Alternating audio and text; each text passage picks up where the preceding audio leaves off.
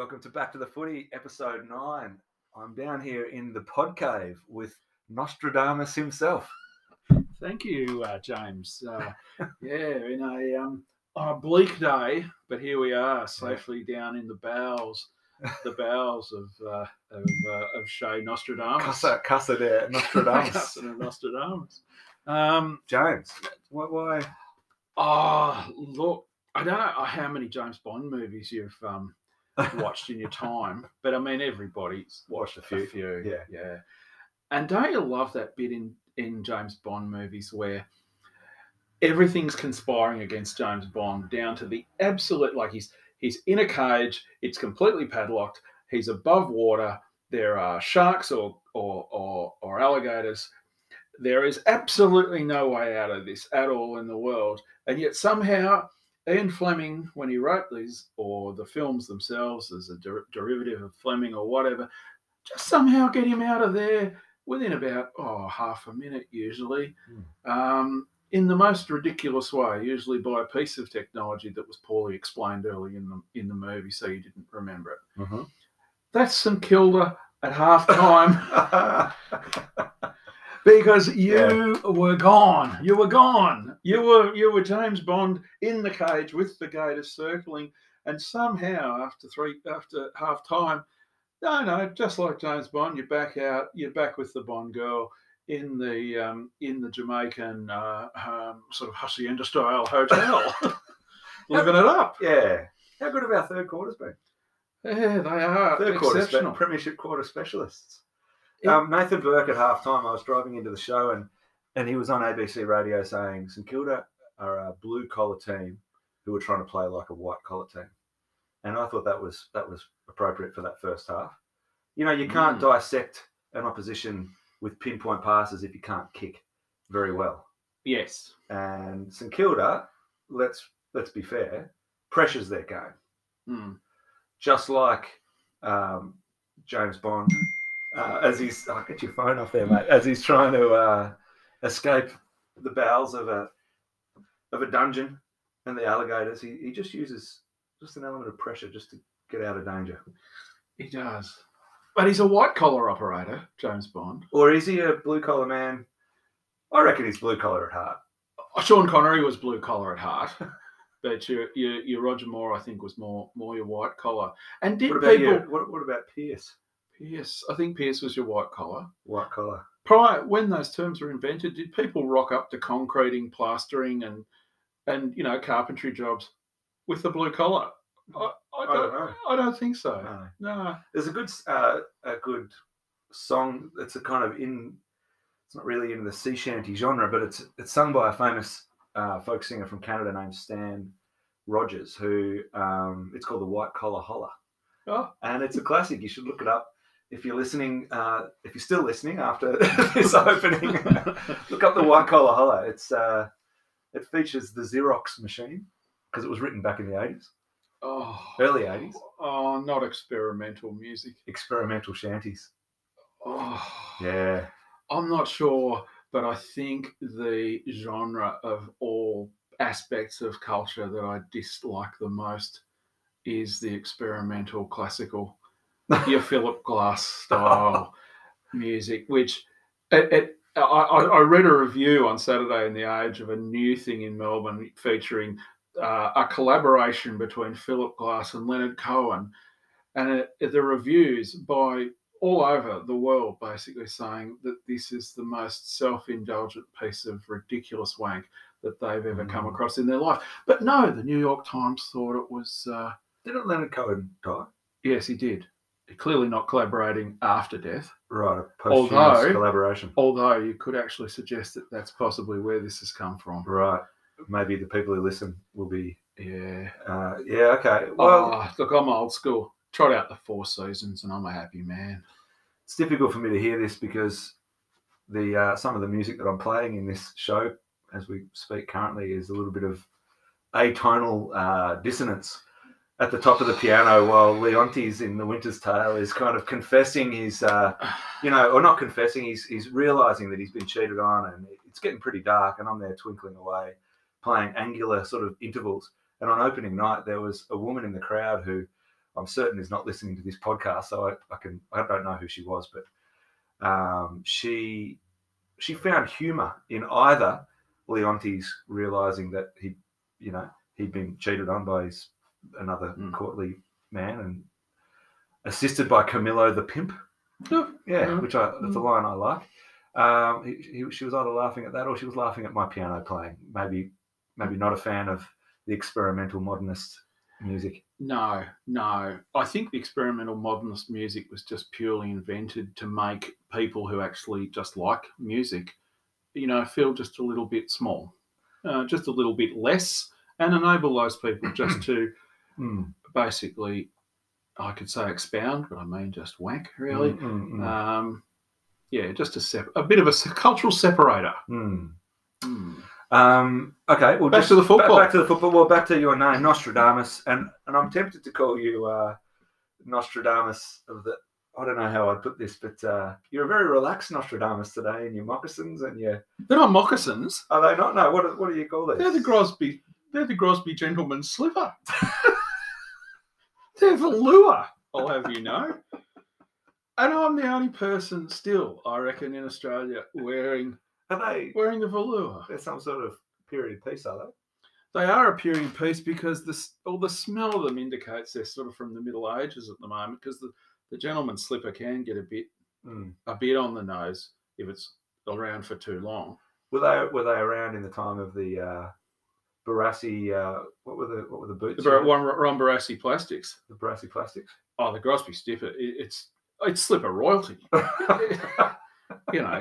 I eschew the Ugg boot and the moccasin and all those things in favour of the blue velour slipper. You're a blue collar man at heart. Yeah, I'm a blue slipper man. Blue slipper. With just a little bit of. I like the fact there's a little bit of elastic in the sides, as if you really needed a whole lot of elastic in there, because there's people saying, "Gee, these slippers are tight." If there was a bit of elastic in the side, I could get them on properly, like a new pair of RMs or something, where you're really struggling to get them on and off. But the slipper doesn't need the elastic. It's probably it's an added bonus. But the Nostradamus comes, of course, because if you listen to episode 8 last week of Back to the Footy, everything that you said came true. It was a round of going whack, and it was the match of the round. You said St Kilda could win if they used the width of marble. And after half time, they did. They opened up the ground. Oh, gee, it was a nice game to watch after half time. They really played well. Yeah. Very, very impressive. Shame about Jack Steele, obviously. 6 to 8 weeks. Yeah. But good run coming up. Like, we've got you say that. Adelaide will probably get us this week, and North will get their second win of the season. The bye will beat us in the No, I don't think so. I think it's things are becoming clearer, and I'll be Nostradamus just for a second again, but I think things are becoming clearer, and despite the fact Freo I don't think Freo did bungle it on the weekend. I'm in the camp that says that actually, along with the Freo coach, who says that Gold Coast are maybe pretty good actually this year. They play well. They play well as a team too, which is what they haven't played for a while. So I was impressed with Gold Coast. There were elements of the Saints and Port game about it, a bit slippery and low scoring, and I don't know that you can get a read into Freo's form, but maybe you can get a read into Gold Coast form. They're a dry track team, Freo. Yeah, dry track. Dry track. And just while we're mentioning Freo, I think our friend Heather is on the mend, because the vitriol that I had texted to me after the game would indicate that she's up and about a little bit. Okay, great. Yeah. Good to hear, Heather. Yeah, she's slipped back into a lot of the vernacular and a bit of working blue as well. Yeah. Do you ever do the media blackout if you can't watch the game live? Do you? Yes. Black it out. Heather ruined a media blackout for me one day before I realised she was a big Freo supporter.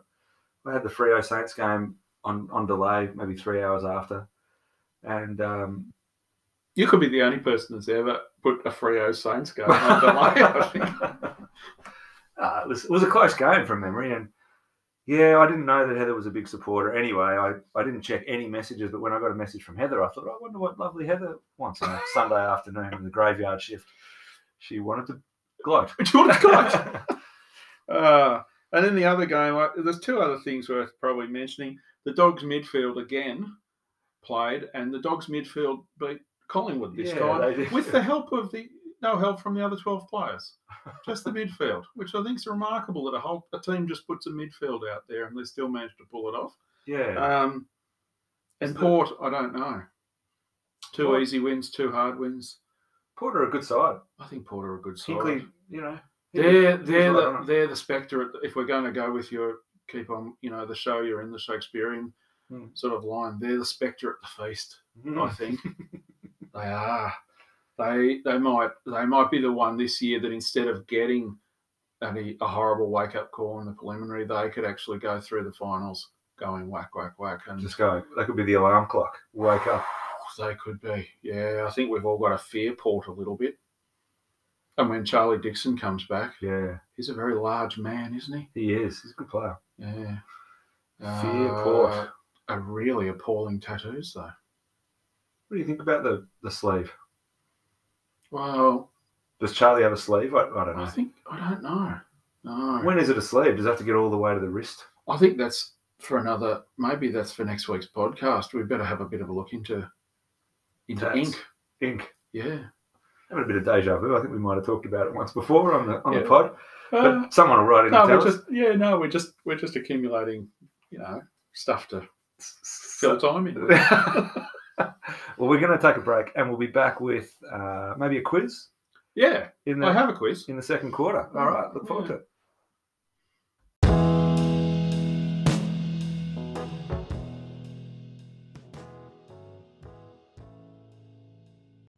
All right, welcome back to the second quarter.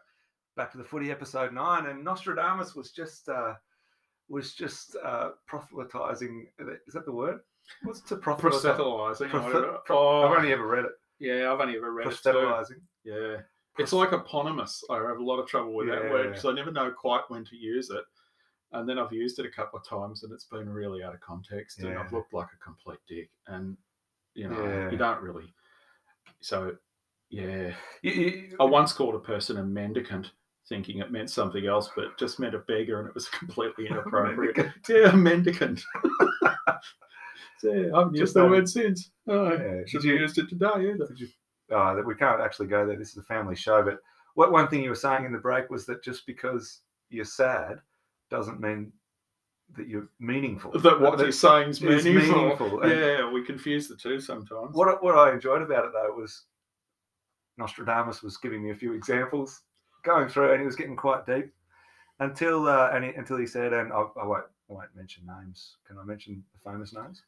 Oh, you better not. I won't. But he mentioned a famous musician who, just because he's sad, doesn't mean he actually doesn't make what he's singing meaningful or anything like that. And I was really getting deep into this conversation, and then Nostradamus goes, and also, he gave my brother's best friend a really hard time when he was in school. So. I've not liked him ever since. Particularly for that. Are all your mottos in life just shaped by? We might as well mention it was Nick Cave. If we're going to be really, upfront about this, I had a funny story. A friend of mine, John, who I lived with at uni, who's a great friend and lovely bloke. He really, really liked the Nick Cave, and John's lived most of his life, not now, but he's done the sea change. But in Balaclava. St Kilda sort of area around there. Nick Cave lived around, and he's always held Nick Cave up as a bit of a hero, a man who's above him and has meaning and all that sort of thing. And then one day, and it's true, never meet your heroes, because there he was buying nappies in Coles on a really wet, horrible Friday night. And who should be standing there looking over the nappies and choosing which one to buy? Nick Cave. Papa Cave. Yeah, and he wasn't sort of out there telling the world how to, be better or worse, or right. No, he's just buying some nappies, just like normal blokes. Looking for the right size. Do I get the pull-ups? Do I get the extra absorbent? Yeah, just a normal bloke. Yeah. Although he was nasty to my brother's friend. So not as meaningful. So not as meaningful to me. Anyway, I have a quiz. Yes, okay. All right, here's the quiz. What do these four blokes got in common? Okay. Bruce Dool, the flying doormat. Yeah. Paul Chapman, sometime tormentor of you. Mil Hanna, yeah, legend of Carlton, and Nigel Smart. Could I add Nostradamus and James into this category as well? Yes, something to do with hairstyles. Yes, you're going down the right. It's not a difficult quiz this week. A bit of. So it's to do with male pattern balding. Follicularly challenged people. Yeah, they're all in. And I found this, the AFL bald team of the century. Okay. Now, it was done by Kevin Bartlett. Yeah. Found it on an SEN website. But I thought, that should go up there with, that's kind of important. I think so. And there were legendary names in it. But, yeah, the one that I like. I just love Bruce Gould. Was that just long hair and bald, or the most extreme comb over ever? I never saw it combed over. Did you? Or was it just hanging down? Just hung like down, didn't it? like a fringe around you, Didn't he have it like all pushed back with the headband on? Yeah. I wonder if when he went out, if he put a bit of wax or a bit of cream in it and gave himself the comb over. A bit white collar Bruce. He could have done. Maybe. Yeah. And P.S. Bruce. He lost the headband once. Do you remember that? No, I don't know. It was before my time. You forget. Yeah, it's true. Cameron Clayton stole it. Yeah. But one of the smallest men ever to play the game, Tony Bahaja, he threw the headband into the crowd. Did he? Yeah, and Bruce Gould is the most animated anyone had ever seen him before. So, yeah, I like Bruce. I particularly like... What about a headband team of the century? It's a good article about Spider Everett. Geelong backline at the moment. Yeah, yep. Tom Stewart. Spider Everett was in the Herald Sun on the weekend. Good article. A feature. What do they call it? Something piece. A puff piece about Spider. Anyway. Do you remember the name Helen D'Amico at all? Oh, rings a bell. 1982 grand final. Oh, the streaker. The streaker. Yeah, right. Okay. Yeah. She was paid actually by I read this somewhere. She was actually a stripper at the Crazy Horse club thing in Adelaide. Okay. And she was actually paid to do that. And she danced around Bruce Gould and things like that. She's I did a bit of research here. She's now a grandma living in Darwin. She's a nurse. Yeah, right. But I particularly liked, I read a quote from KB, and because Carlton went on to win, despite Bruce Gould being a bit sort of apprehensive about Helen D'Amico. Yeah. But KB said in the 82 grand final, Helen D'Amico came onto the ground and it really stuffed it up for us. We were a young team and we lost focus. But in typical KB style, I was the only one old enough to handle it. That's great. I'm not sure what that means exactly, but yeah. Paul Chapman, he's taunted you in his bald state. He has. Yeah, I'm not going to talk about it again. You don't want to talk about it? Well, I mean, there's just because it's sad doesn't. That's the theme of today. Meaningful. That's the theme of the day. I occasionally, if you have a late night and you get home and put on YouTube, and I've got no premierships to kind of watch the highlights of, so I'll watch the highlights of 2010, the draw, and 2009 because Saints were great in 2009. The Saints were top. They were amazing. Can we go through this entire season of podcasts and mention 2009 every podcast? No, the toe poke comes up, and then Chapman in the goal square, and it's I cry. Doesn't make it. It doesn't make it meaningful. No, it doesn't make it meaningful. So, now who's play on? Mil Hanna. This is the best Mil Hanna. Yeah. Mil Hanna I thought he was just a brilliant footballer. I really liked him. One of the first Lebanese players ever to pull the boots on. Brilliant. Great player. Mm-hmm. But you'll never guess who Mil Hanna played on back in the under-19s that caused I do know the answer to You this do? question. Yeah, Oh, it's sensational. Warnie. Yeah. Gary Colling, well, legendary Uh-huh. St Kilda player, and then coach of the under-19s, is quoted as saying after Mil Hanna had been on Warnie for a quarter, "That's it. Get him off." And he said later, when asked about Warnie, he said he had the skills to be a very good player, but was carrying quite a few kilos. Warnie. So Mil Hanna caused this is why Mil Hanna is so important in Australian sport. Because if Mil Hanna hadn't beaten Warnie soundly that day, Warnie wouldn't have swapped across to being... The dream would have been alive.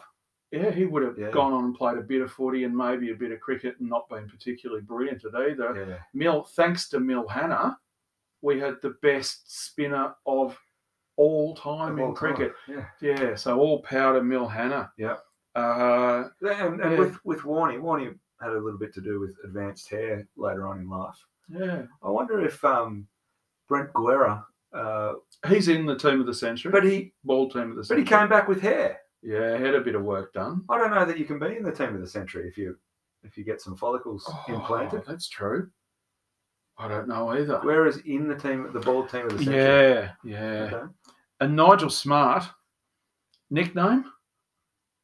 Not so. Which is nice, isn't it? Yeah, and the best Nigel Smart story is the one that's told about 1 million times about the firewalking, of course. But I didn't realise until I had a bit of a look at this. Nigel Smart actually organised the motivational speaker to come to the Adelaide thing, and the fire pit, according to the motivational speaker that's supposed to walk across, was supposed to be 2 metres. But apparently the people digging the fire pit got a bit enthusiastic and dug out about 10 metres long. Yeah, right. And got a bit carried away. And Nigel Smart, he had to go first because he'd organised the whole thing to show everybody how amazing this guy was, and got first-degree burns to the feet. There's footage of it, isn't it? Yeah. But he played a week or so later. But the best quote of Nigel Smart comes from an Adelaide official who's unnamed. I couldn't find anything about this, but an Adelaide official who's quoted as saying, Nigel looks the intellectual type, but he's no rocket science. Who else is in the bald team? That's interesting. Not sure. Well, maybe we'll look it up. We might have to look it up because it's the end of the quarter. It is the end of the quarter. If we read the team sheet out from the back line, we could be occupying an awful lot of time. Well, we won't do that to the listeners. Back to the footy@gmail.com. If you've got any names of follicularly challenged men who didn't make the team of the century. Yeah, have a look at the ball team of the century. Get in touch. It's a good team. Struggling to think. It's a really good team. Yeah. But they include people like, obviously, Gary Ablett Jr. and Juddy, who had hair, but just chose to shave off what was... No, that was just the fashion. They were bald on top. But they could have grown a bit of side work. Well, can't everyone grow a bit of side work? I don't know. Mil Hanna couldn't because he was suffering from alopecia. Alopecia, right. Yeah. Like Will Smith's. Yeah. There we go. Back. It all comes back in circles. Will Smith, back again. All right, well... You wouldn't have slapped Mil Hanna, though, would you? No. Gee, you would have got one back. Oh. Yeah, no, he was tough as.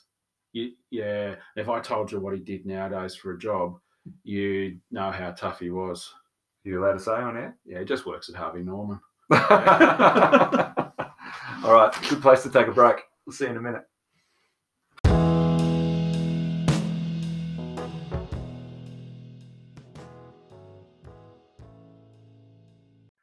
Welcome back to the third quarter. I'm here with Nostradamus, who just warned me what we were going to talk about. And he mentioned Sunday classical history lesson or something like that. And I thought I didn't say this in the break, I thought you were going down the line of going back to the days where the Swans owned the Sunday game and North owned the Friday night game. Oh, no. Do you remember those days? Yeah. That was when North were really good, though. North were great. Swans were terrible. But it did produce a great Saints and Swans classic. That plugger, getting him over the line from 40, 50 points down or something. When he torped the ball into the cheer squad, Oh, That's great right. footage. And shouldn't there be more of kicking it sort of straight into the crowd like opposition, that? And, yeah.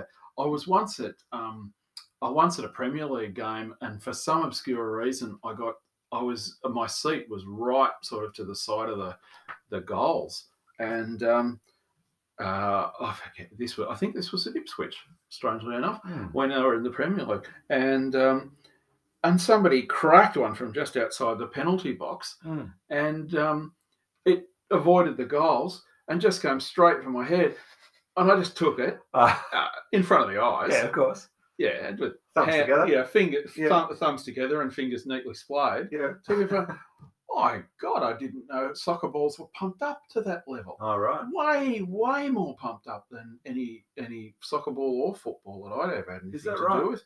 Yeah, it was so hard. Yeah, my hands were stinging. Anyway, that's unexpected. Yeah, no, you it's just a bit of a diversion. There, mate. Yeah, no, sorry about that. Do you do follow the Premier League? You follow soccer? Oh, I do. Yeah, I watched my team last night just barely over the line with a disputed penalty, which got them over the line and left them in fourth place. But I don't. Who's your team? The Spurs. Spurs, yeah, for no other reason. I'm not actually. I'm not Jewish. Sympathetic. Sympathetic to all. No, the first team I ever saw on TV in Match of the Day, which is way before your time. I used to have the fantastic theme music, and a man called Jimmy somebody with the weirdest beard and chin I've ever seen in my life. Yeah, right. Jimmy Hill. Jimmy Hill. Yeah. Okay. And it used to have that music, that and it was very similar to the Winners. It just showed you little bits and pieces from each game. The highlights, So I saw Spurs and thought, oh yeah. And my mate Drooper, I shouldn't call him that soon.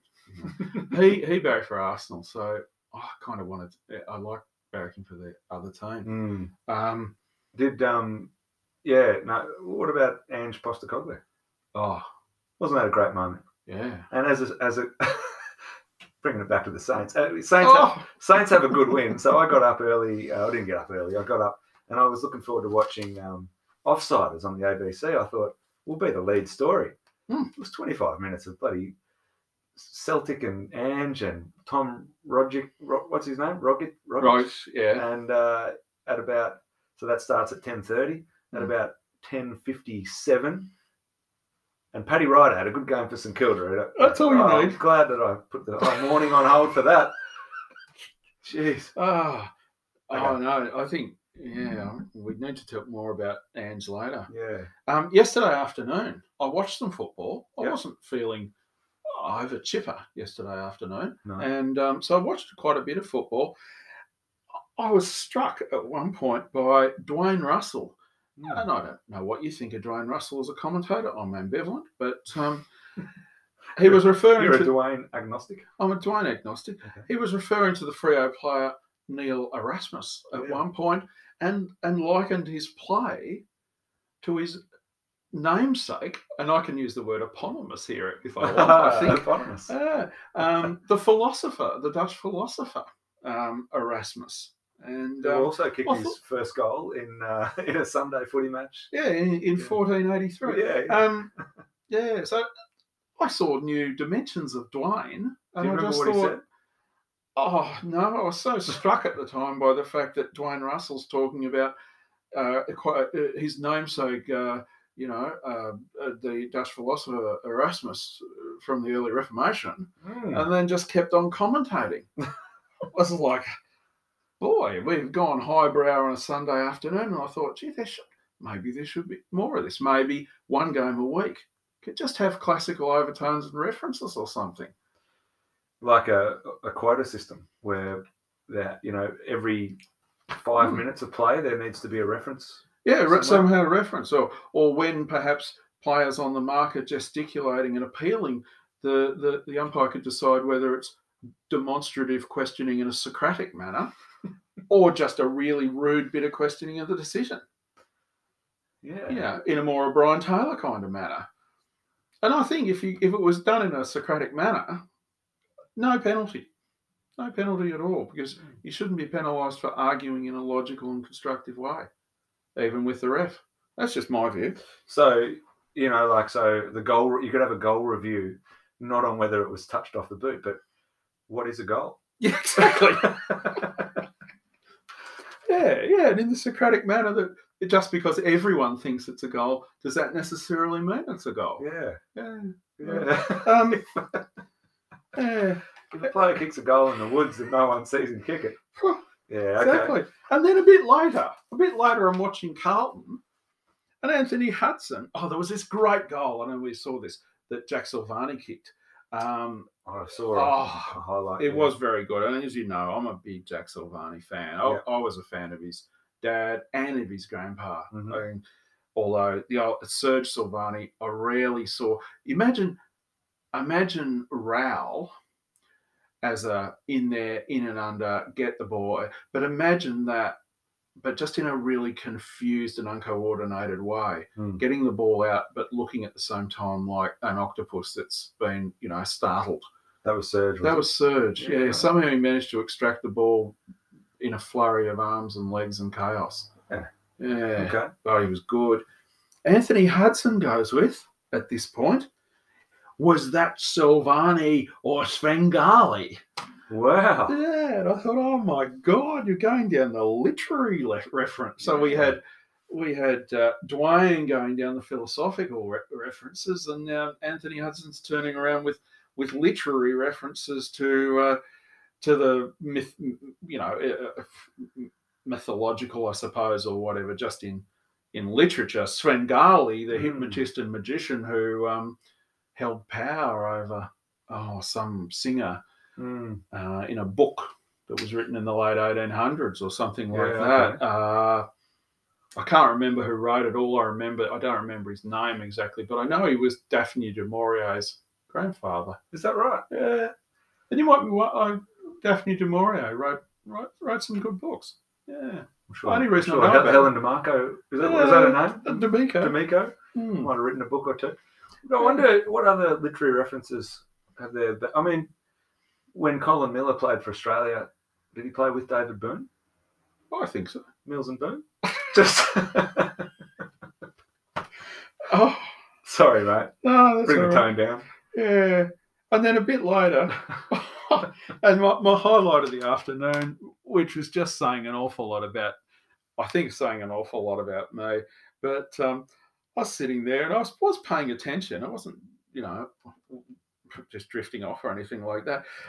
And BT goes with it at this point, and he's got him in the llama tackle. And I thought, I've never heard of the llama tackle before. What's a llama tackle? Oh, I didn't know. So I looked up the llama tackle because I had my iPad sitting there with me, and I could find no references. I found lots of references to the llama, lots of references to tackle, and I had to avoid most of them. Yeah. But the llama tackle, and then I thought, I've probably just misheard, and that's the end of the story. But yeah, the llama tackle. And I'm really hoping now that I can sort of find out some way of getting it into popular culture, the llama tackle. No one actually knows what it is. Well, I mentioned it this morning to a colleague, Murray, who suggested that's just, it's just spitting on someone before you tackle them. Oh. Yeah, llama style. Because the llama loves a spit. Yes. As do all those, camel type, all those things, vicunias and llamas and alpacas. Yeah. They all love a spit. Is Murray a bit of a llama aficionado? Enthusiast? I think he might be. Yeah. Loves a llama? A camel once spat on my mother's summer hat. Yeah. There's nothing much more to that story either, really, other than she hated camels from then on. Just because those... Yes, but she had the same fear of camels that I have of geese. Oh yeah, the goose is a pretty common phobia because they're just at that height for a little toddler. If you get one honking in your face, that's the same with the swan. You grow up in Ballarat, you're not happy with the swan at eye level if you're a toddler at all. No. And as you get older, of course, and grow up, you've got the goose. The most dangerous part of the goose, in my opinion. It's more or less its sort of reproductive height. Yeah. That's not comforting either. without going on about the show that I'm in at the moment, the room that we get ready in, it's at the museum, and you got to walk through an area with birds, in the cabinets. Oh, the stuff, the taxidermy. The taxidermy birds, and they're everywhere. Birds as far as the eye can see. Oh. And I didn't even notice, but then I found out that one of the actors is seriously phobic to birds. Oh, I love a taxidermy. That must be really hard. Must be really hard. Yeah, you do that. Oh, yeah. Look, if I retire, if I could take up one hobby, it'd be taxidermy. Yeah. Yeah, but I'm not sure just in the house, especially down here in the pod cave. Yeah. A bit of taxidermy would be, if people came to stay.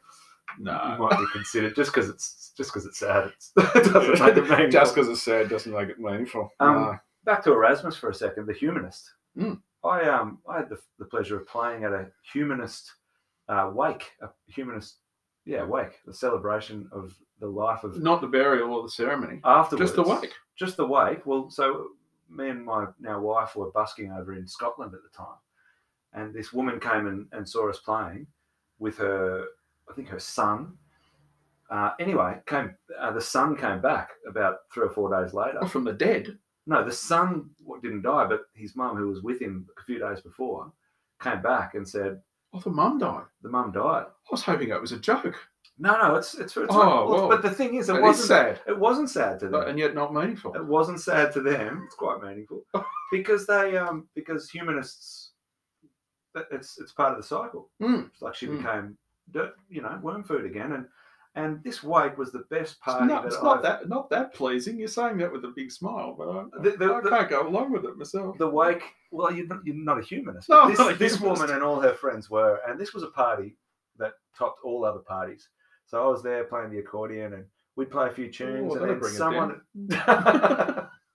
then someone would get up and tell some poetry, and then we'd play a few more tunes on the accordion, and someone would get up and sing a Scottish, folk song, and just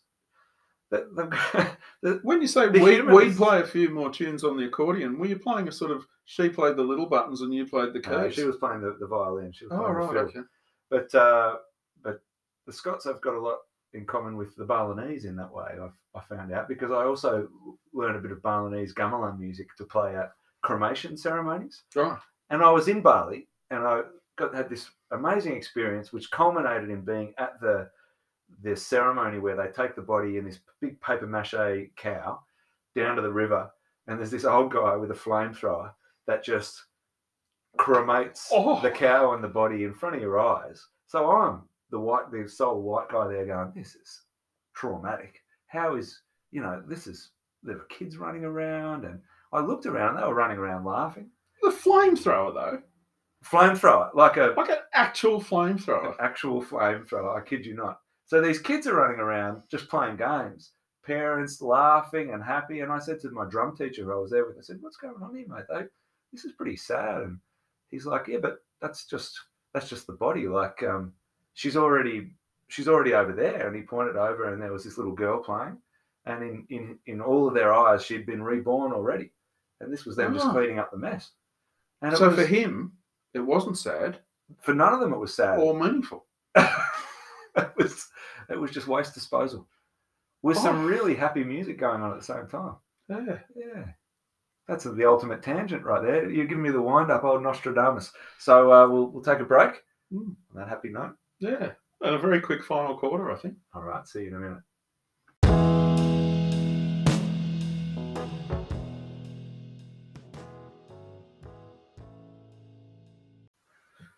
Welcome back to the final quarter, back to the footy, episode 9, and I'm here with Nostradamus. Thanks, James. Yes, we're just been discussing the mishearing and the mishearing of the llama tackle, which I love, the llama tackle. And I was just mentioning when I much younger man, and my dear late wife said to bring home something. It was down in the phone and left this message, and all I could hear it as was, "Don't forget the gay moose mango." And I didn't want to sort of say, I couldn't work out what the hell the gay moose mango was. And when I got home and mentioned this, she didn't have a clue either. So the gay moose mango was just left to, I've no idea. But you can get them from Harvey Norman. Gay moose. Yeah, whatever it was. The gay moose mango. Maybe go and ask Mil Hanna. Yeah, you could go ask Mil. He's there. Yeah. I've got a friend who put a tribute up to his wife on Mother's Day this year on Facebook, and he wrote, "Dear dear wife, I really hope you've had a great Mother's Day and that you've been spoilt by all of your living kids." And then in the comments at the bottom was a little asterisk saying, sad and meaningful. He meant to say loving kids.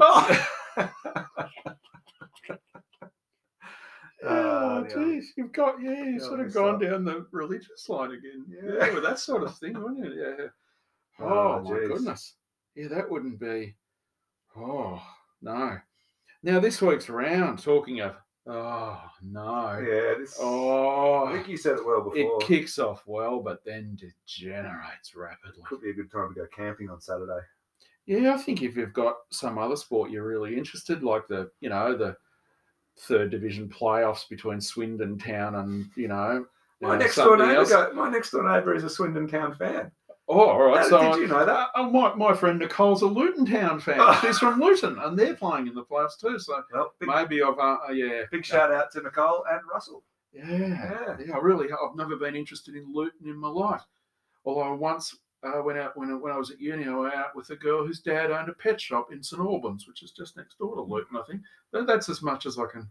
That's the only connection. I've got nothing with Swindon except for it's where the office is set. The BBC. Yeah. Well, it's not set. It's set in Slough, but the Swindon mob come and join the office. Yeah. God, it's a good show. I've never done anything to do with Swindon when I lived in England at all, except get off the platform, get a can of drink, and get back on. Yeah. Yeah. It doesn't. It's not a place that I think a bit like Luton. It's not exactly Bath or Lincoln. Let's be honest. Anyway, Carlton Sydney. Yeah, good game. Good game. Good game. Yeah, and Carlton didn't lose an awful lot without Harry Mackay there. I prefer GWS. I prefer Sydney Carlton on Sunday afternoon at a sunny SCG. Yeah, I like Sydney on a Sunday afternoon. Bit of nostalgia. But anyway, Friday night lights. It'll be a good game. Yeah, I like Sydney in the daytime. Can you have daytime teams and nighttime teams? I think so. Yeah. Glenn Archer loved it at night. I think that's why North Melbourne was so good. Yeah. He just liked to pummel people at night. Mm-hmm. Yeah. Talking about pummeling things, we should have a Talk One podcast about the relationship between Pickett's, Kicketts and Motlops, so we can just talk about Byron Pickett. Yeah. Byron Pickett was scarier than a goose. Yeah. Yeah. Or a llama. He used to spit before he tackled. Oh, no, he never spat. No, he's a lovely bloke. Geelong, Port Adelaide. That's going to be a good game. Oh, that'll be a good game. Is Porter a good team? I think they are. And Western Bulldogs, Gold Coast. Western Bulldogs just with plenty, only playing with their 7 midfielders, and leaving everybody else just on the pine. Not even bother. I don't think they'll bother putting them on the ground this week. It'll be 0-6-0 instead of 6-6-6. Yeah, they might just have virtual players like they used to have at the football park when no one was going to the footy in Adelaide, and they'd have virtual crowds and virtual sponsorships and things like that. Well, during the pandemic, they did that as well, right? Yeah, virtual ads. Yeah, maybe they'll have virtual Bulldogs will go virtual forwards. Okay, just for the broadcast. Yeah, and I'm really hoping Gold Coast turn up again because I like watching Gold Coast. And then it just sort of goes to, it doesn't make your weekend seem nearly as exciting when you're looking at North versus Melbourne. What did you think of Adelaide? Kilda? Just stop back at Melbourne for a second because I surprisingly didn't make the time to watch that game. I think very few. But the reports were that West Coast supporters could be buoyed by their enthusiasm and their effort. Yeah, so I thought maybe they got within 35 or 40.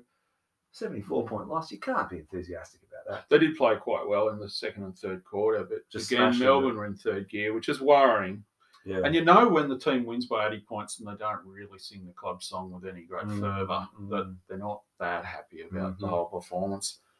Adelaide and Saints. It's a danger game for St Kilda. No Jack Steele. No, there's no Jack Steele. No Jack Higgins. 2 Jacks down. We don't do well unless we've got at least 5 in the team. You'll win comfortably. Richmond Essendon, Dreamtime game. I love the Dreamtime game. I like the idea of it, but It doesn't often deliver. Oh, it sometimes doesn't deliver, does it? No. And I got a feeling, a One up in really Darwin. bad feeling that this one isn't going to deliver because I think Richmond will just run over the top of them. Yeah. Essendon are an absolute. Oh, gee, they're a rabble. They are. Yeah. Mm. What about Luke Parker and Dylan Shield? I'm going to go on record as saying I don't like the taunting. I don't like sledging. I don't like taunting. And contrary to a whole lot of people that talk about this all the time, and in fact, actually pre-contrary to people, let me just say the people that are opposite me in this view actually are sports people of note. So I've not a leg to stand on here. But I don't think the sledging gets you really an advantage. I can't see it because when the New Zealand cricket team, I know it's only one example, New Zealand team went to no sledging and just playing the game and became an absolute powerhouse. I just don't think you need to do it. It's the mark of, but Luke Parker's a good player. Oh, yeah. But it's, I reckon Zach Dawson would have been a bit of a sledger. Yeah, he had to have a weapon somewhere hidden around. I got sent off in the under-14s for standing on the mark and swearing at I took it too far. Right. With hindsight, I regret it. I said, instead of just saying chewy on your boot. Oh, you said a certain type of chewy. I threw a few expletives in there and Oh, rightly got told none of that on the footy field. Shit. I only did it once though. Did your dad find out? I learnt from it. Yeah, he wasn't happy. Yeah, we had a chat. That's okay. You learn. You live, you learn. And I certainly learnt. What about my friend Rob, his son, who played football with my son. We were playing an under 12s game against a team that had a couple of rough lads in it, and one of them halfway through the third quarter really got stuck into young Tom and gave him an absolute mouthful of abuse. And when Thomas came off the ground, this little 11-year-old who'd been given the absolute mouthful, he appealed to his dad, who at that time was a solicitor, and wanted his dad to sue this person's family for calling him names. Just a bit white collar, isn't it? A bit white collar. Might be an extra verse in the white collar holler right there. Yeah, bit of a white collar response. Didn't just walk up and give him one. I think wanted to sue him. Yeah, that's right. Well, Parker, I didn't like that he kept going with it. No. Look, one little, rush of blood, one little sledge. I wouldn't have minded if he'd done one, and then the Essendon boys got around Shield and pushed him around, pushed Parker around a bit. Or told Dylan Shield that he was really weak and to lift his game. That mightn't be a bad thing either, to be honest. Yeah. But just the fact that he went on and on. That wasn't a good look. No, it wasn't a good look. No, it wasn't that funny. It wasn't a good look, and I think he's bigger than that. Yeah. Okay. Moving on. Dockers and Collingwood, I think Dockers will just win. Brisbane and Hawthorn, Brisbane will just win. And GWS and West Coast. Could that be the lowest crowd of the season? The lowest number of people, do you think, for this season? It's at... It's a GWS home game, wherever that is, Canberra or somewhere out in the back blocks of the western suburb. Is that the sponsor? GS.